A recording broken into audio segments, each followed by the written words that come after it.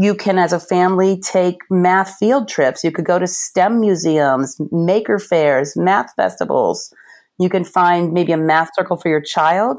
Maybe at home, play math games. Maybe read math storybooks aloud. There are actually fictionalized stories for young children with pictures that have math in the theme. Welcome to Kids Lab, a podcast for parents, educators, and everybody interested in STEAM education. For the first time, we're having two interview partners. We're talking to Rachel and Rodi Steinig about Math Renaissance, a book all about mathematics and how math education can be evolved in the classroom.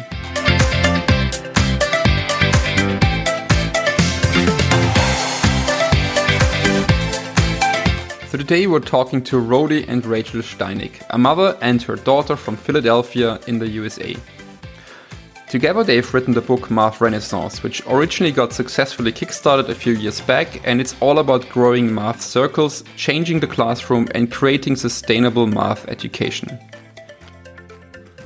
Rachel Steinig is a junior at the University of Pennsylvania studying political science with a concentration in international relations and a focus on Latin America and the Middle East.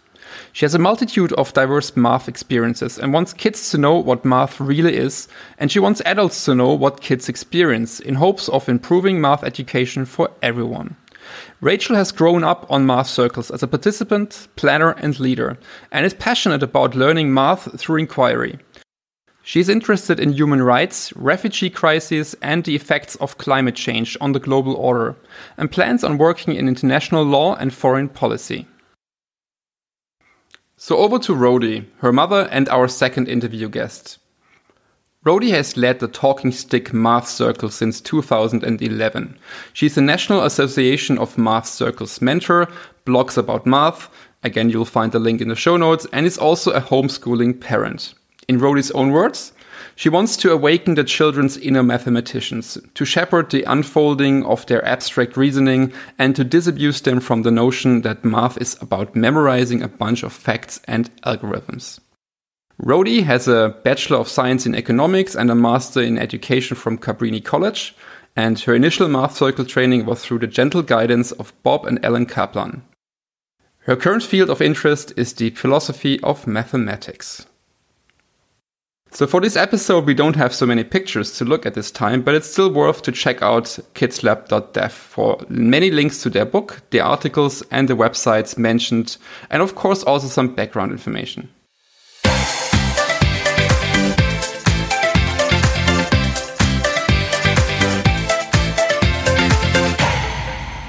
Hi Rodi and hi Rachel, it's really great to have you both on the show. How are you both doing?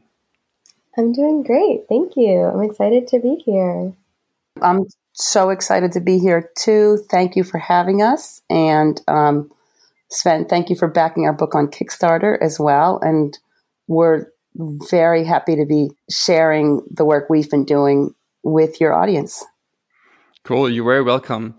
So, Rachel, I would have a first question for you for this interview. In your article that's called Stop Ruining Math, you give a lot of reasons why for many people, math is ruined. And what's, by the way, totally amazing is I believe you've written this article at the age of 16, I believe. So, but you can correct me if that's totally wrong. So what are the most common reasons why students are fed up with math? Yeah, definitely. So to write this article, I conducted a pretty informal survey of a lot of my friends and acquaintances, asking them about their math experiences. And then I took those responses and categorized them into broad themes about various issues that people have had with math. So I can just run through a few of those really prominent themes that I saw a lot of. The first main one is that for a lot of people, the classes were either above or below their level, and they either were in way over their head and were super overwhelmed, or were just sitting there bored in class all day. So that was one issue. And then another kind of bucket of issues that I saw was the attitudes of people around them towards math impacting their math experiences. So that could include the attitudes of teachers, a lot of people talked about how they had really mean math teachers or their teachers were really intimidating. People also talked about their parents putting a lot of stress on them to succeed in math or be really good at math, and it felt very forced from like the parental standpoint. And then lastly, in terms of attitudes, they also talked about other students being too afraid to ask questions in class or to like tell the teacher if they didn't understand something. So in general, people just have a lot of fear about math that can kind of come from society, can also come from their interpersonal interactions and like their peers as well as their teachers. And this fear also really ties into a fixed mindset instead of a growth mindset, meaning that a lot of people I talked to were just like, I'm just really bad at math, or I'm not a math person, and kind of thought they were a lost cause. But studies actually show that if you think that you can improve at something, you're much more likely to improve at something. So this fixed mindset is really actually harming their educational outcomes. And so I assume that this survey was performed in the US, right? Among your friends and peers, basically. Do you think that's something that applies to many other places on this earth? Yeah, so it's definitely hard for me to speak to a more international context since, as you mentioned, this survey was conducted in the US.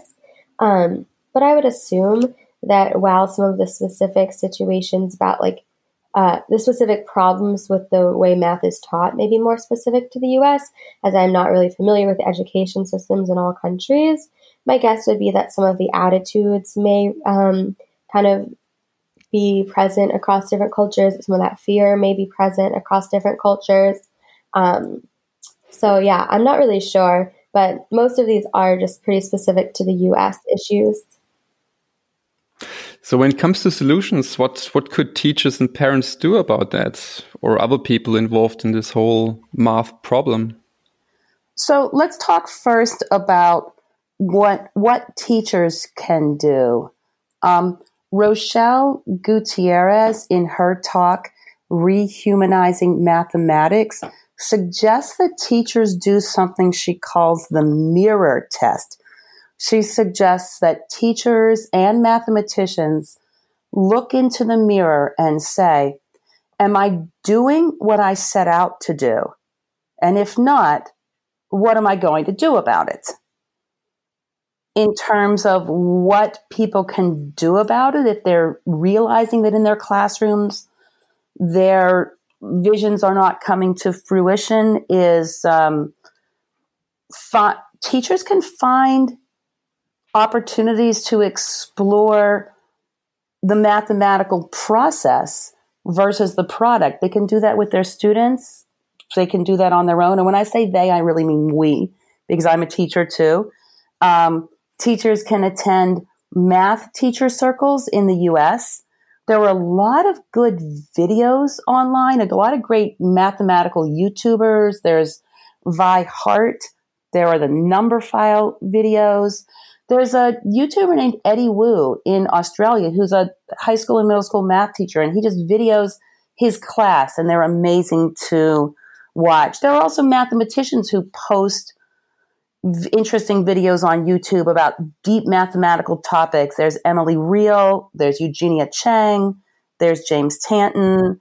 When you talk about teachers in the classroom, what a lot of teachers in the US are doing is having one time a week doing a math circle exploration where they turn their mathematics classroom into more of a math circle and explore the mathematical process. If you were a teacher wanting to start doing something like that, I'd recommend going onto the website Math Pickle. And on the website Math Pickle, there's a section called K-12 Unsolved, which are unsolved problems in mathematics that people have been working on for decades or longer, presented in a way that children can understand. Another thing teachers can do is maybe bring a little bit of math history into their classrooms or educate themselves about math history. There are a lot of good books out there connecting mathematics to history. We can also talk about what parents can do. And one thing parents can do is when your child comes home from school, you can say to your child each day, what's one thing you learned in math today? you can, as a family, take math field trips. You could go to STEM museums, maker fairs, math festivals. You can find maybe a math circle for your child.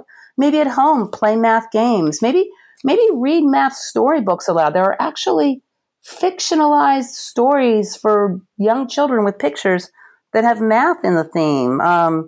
There are also ways that all of us, parents, members of society, can get comfortable with the real life applications of math. One thing I recommend for people who are lay people is the book Weapons of Math Destruction by Cathy O'Neil.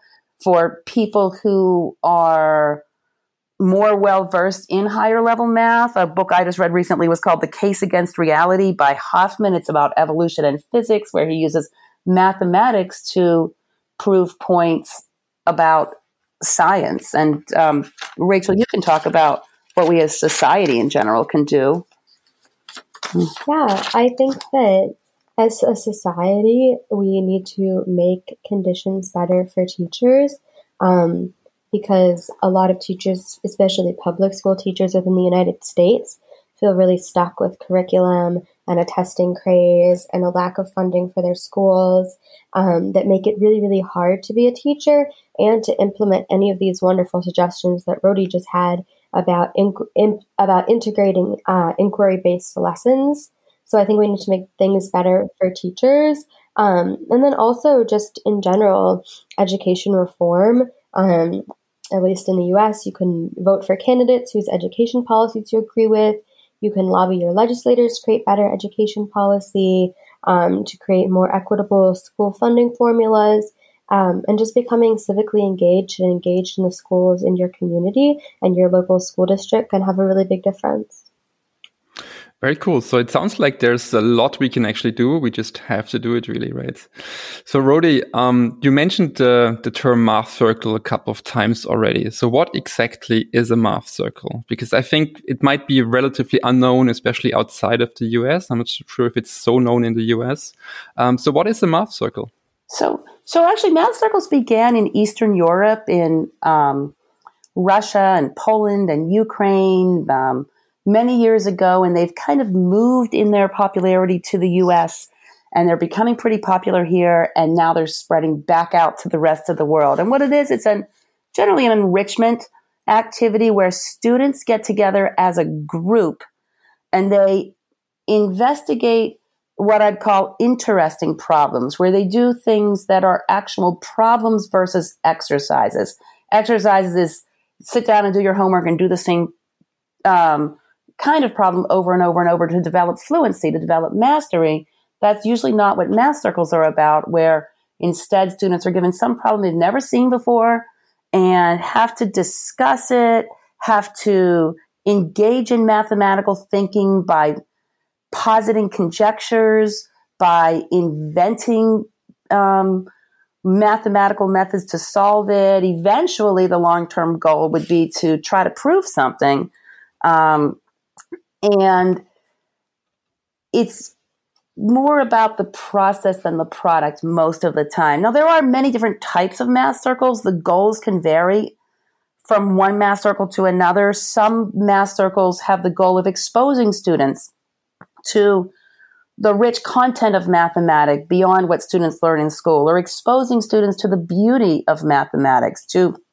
Some math circles are there to foster appreciation and joy among the students. Some math circles are there for students who already love and excel at math, and it's there to challenge them and to provide them with more opportunities to delve deeper. Math circles are there to help students see the creativity that there is in mathematics. And I think most math circles also hope to develop students' conceptual understanding of mathematics beyond algorithms.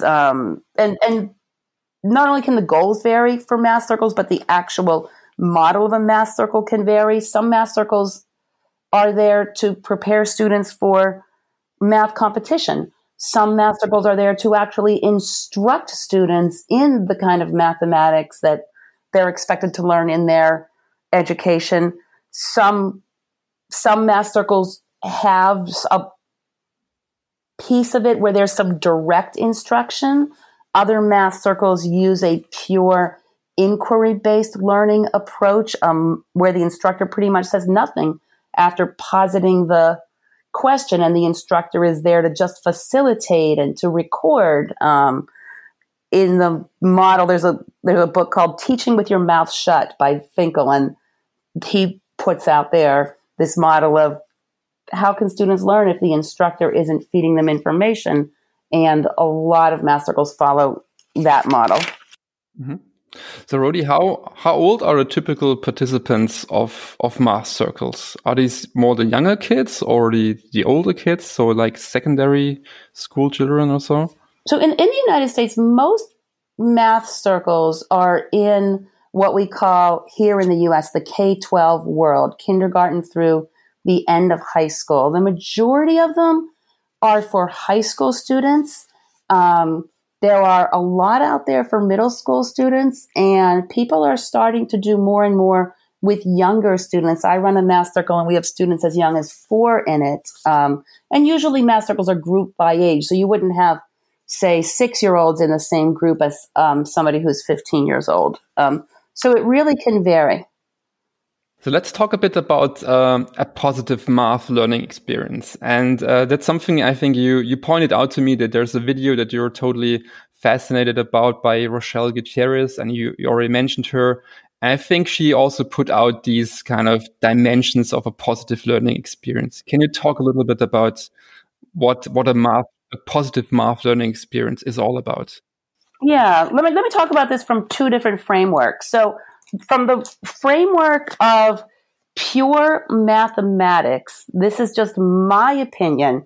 I think there are 3 big signs that students are having a positive math learning experience. I think one sign is that if you're doing some math with some students and the time is up, that the students ask for more, that they don't want it to end.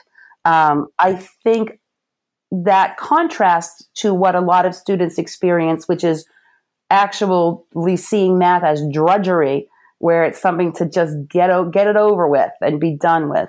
The second thing I see as a positive math learning experience is that students are asking a lot of questions about the math that they're working on, which differs from some students' math experience, which is to memorize a bunch of algorithm and apply them. So if you're just memorizing algorithms and applying them, you're not going to be asking a lot of questions, especially questions that are about why. Why do we do this? Why do we do it that way? Is this the only way to do it? Wouldn't it be interesting if we looked at it that way? And the third thing that I think indicates that students are having a positive math experience is that if they're expressing a lot of doubt about what they're learning, if they're wondering things like, yeah, I think that might work in this instance, but maybe not in others, or I don't think this is even true. I don't even think that a line is something that even exists in real life, or questions like that. Whereas some typical math classrooms expect students to just accept things on faith. This is what it is. This is how you do it. And you just have to believe this is true. Now, if we talk about Rachel Gutierrez and her teachings on rehumanizing mathematics, what she means by rehumanizing mathematics is she wants to use math to reattach humans to each other and to the earth. So she talks about, in her video, things you might see in a classroom that is rehumanizing mathematics. And she has a list of 8 things to look for if you're hoping that that the math is taught in a real humanistic way. So one thing she says you might see in a classroom is the authority shifting from the teacher to the students. You might see students reconnecting with their histories, with their roots. She also says that students can see themselves in the curriculum and see the others around them in the curriculum with people connecting to each other. She also looks for students thinking of math as a verb and not of a noun. In other words, math is if I'm understanding her correctly, a way to think, not a list of facts you should know. She looks for students seeing mathematics more qualitatively, not just a list of symbolic ways of expressing things. Because when students are looking at things more qualitatively, it shows that they're really thinking and not just memorizing a bunch of symbols and procedures. Gutierrez is looking to see students inventing new forms of math, or at least forms that are new to the students. Students can invent things that someone else invented 100 years ago, and that's great. And that students really owning the math. She also looks to see if people's bodies and emotions are involved. Gutierrez says that dehumanization of mathematics starts when students are told, don't count on your fingers. And then finally, she says she looks for ownership, that the students really own the math, that there's a desire to play with the math, to express themselves through math, and to ask questions. Wow, it's a bit. So we'll have, of course, this link to Rochelle Gutierrez in the show notes, so people can definitely watch that video. And it's pretty amazing. I've watched it. So, Rachel, I would have one more question for you, and that's about some of the typical errors that teachers make, and what implications it has on the students. So I think that in my personal experience and in the experiences of a lot of people that I've talked to, creating a supportive classroom culture is really key, because a lot of people have had really negative math experiences that feel really humiliating to them, with teachers who put a lot of pressure on them to achieve certain things, or teachers who they themselves may have very fixed mindsets about who is good at math and who isn't good at math.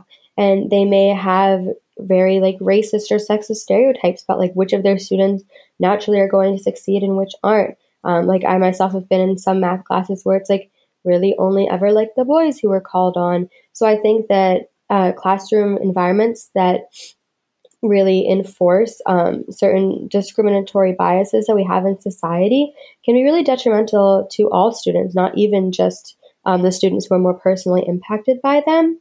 And then from a more curriculum or pedagogical standpoint, it can be really challenging for students when the teacher only teaches math from a perspective that really just focuses on memorizing algorithms and spitting back answers just on tests, rather than more actual inquiry or experimentation or project-based things.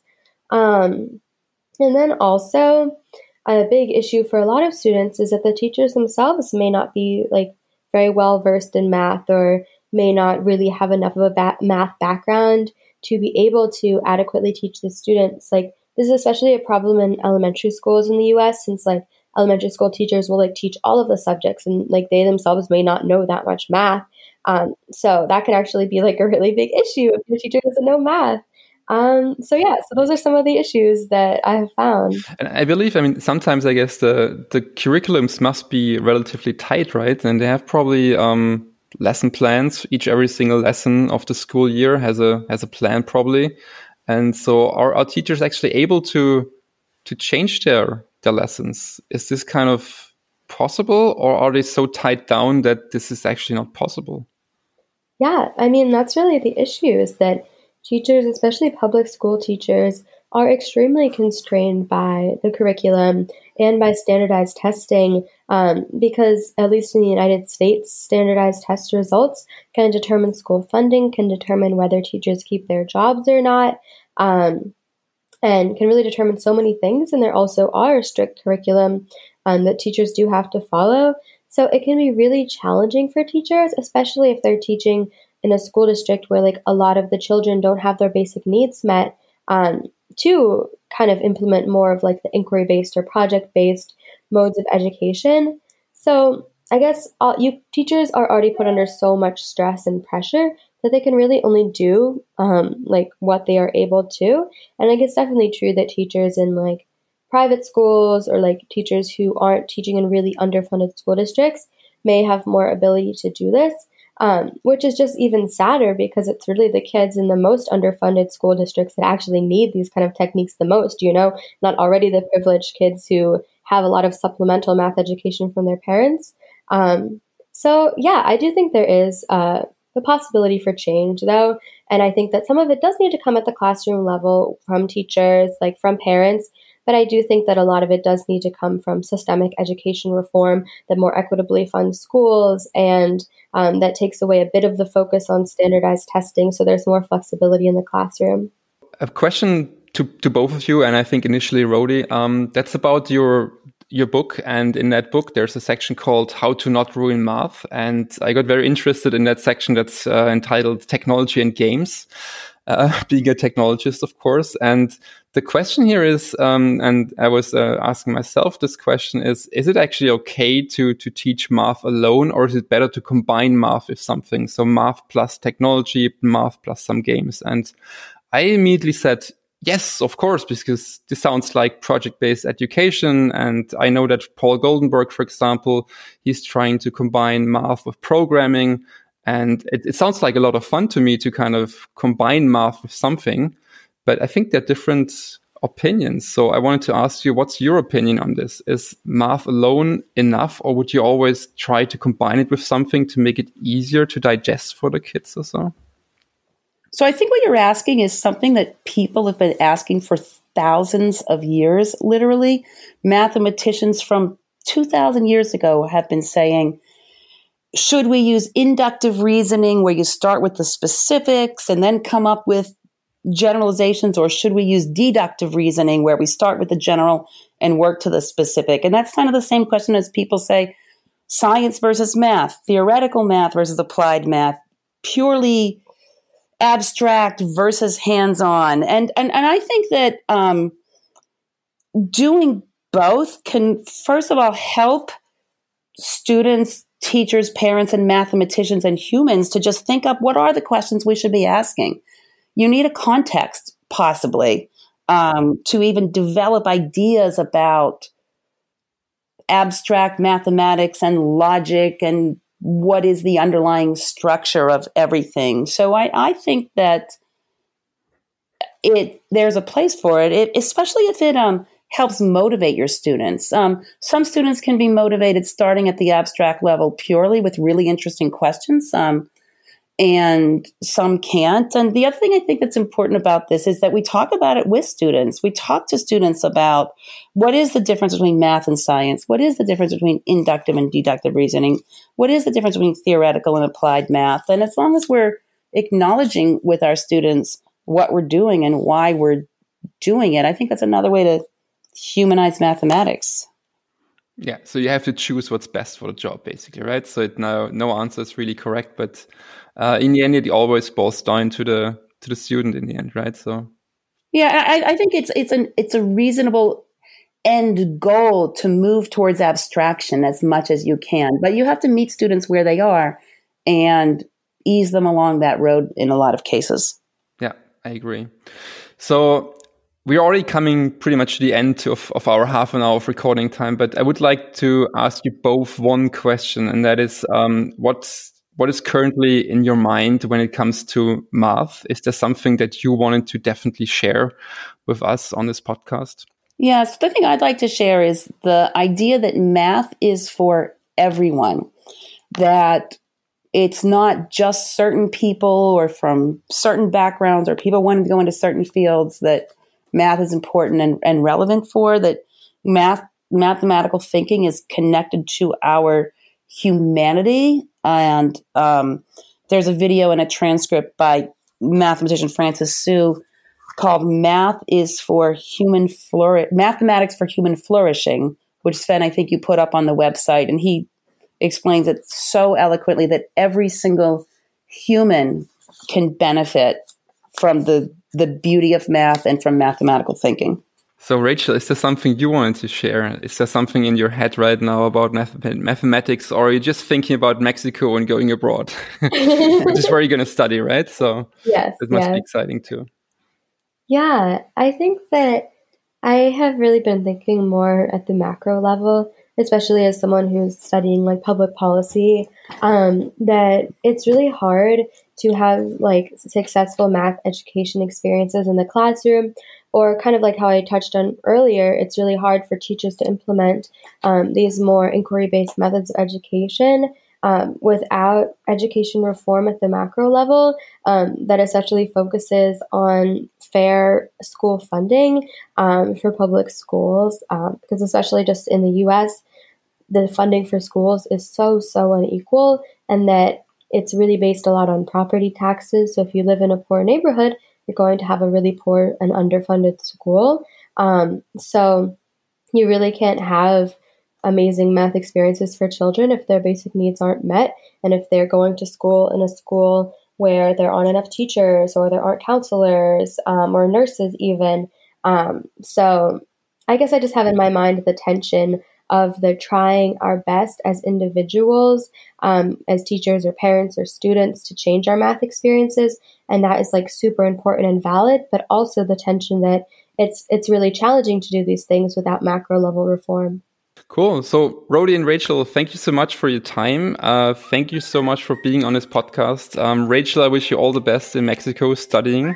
And Rody, I wish you all the best for your future math circles, of course. Thank you so much for being on this podcast again. You're welcome, Sven. Thank you too. Bye-bye. Thank you.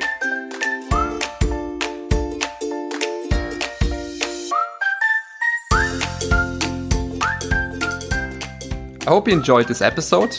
The last letter of STEAM is M, and while we often talk about science, technology, engineering, and arts, I really must agree to a listener that pointed out that math is often a bit short in the news. So I hope to have more about math very soon. If you know some great people, please let me know, and of course visit kidslab.dev to get in touch.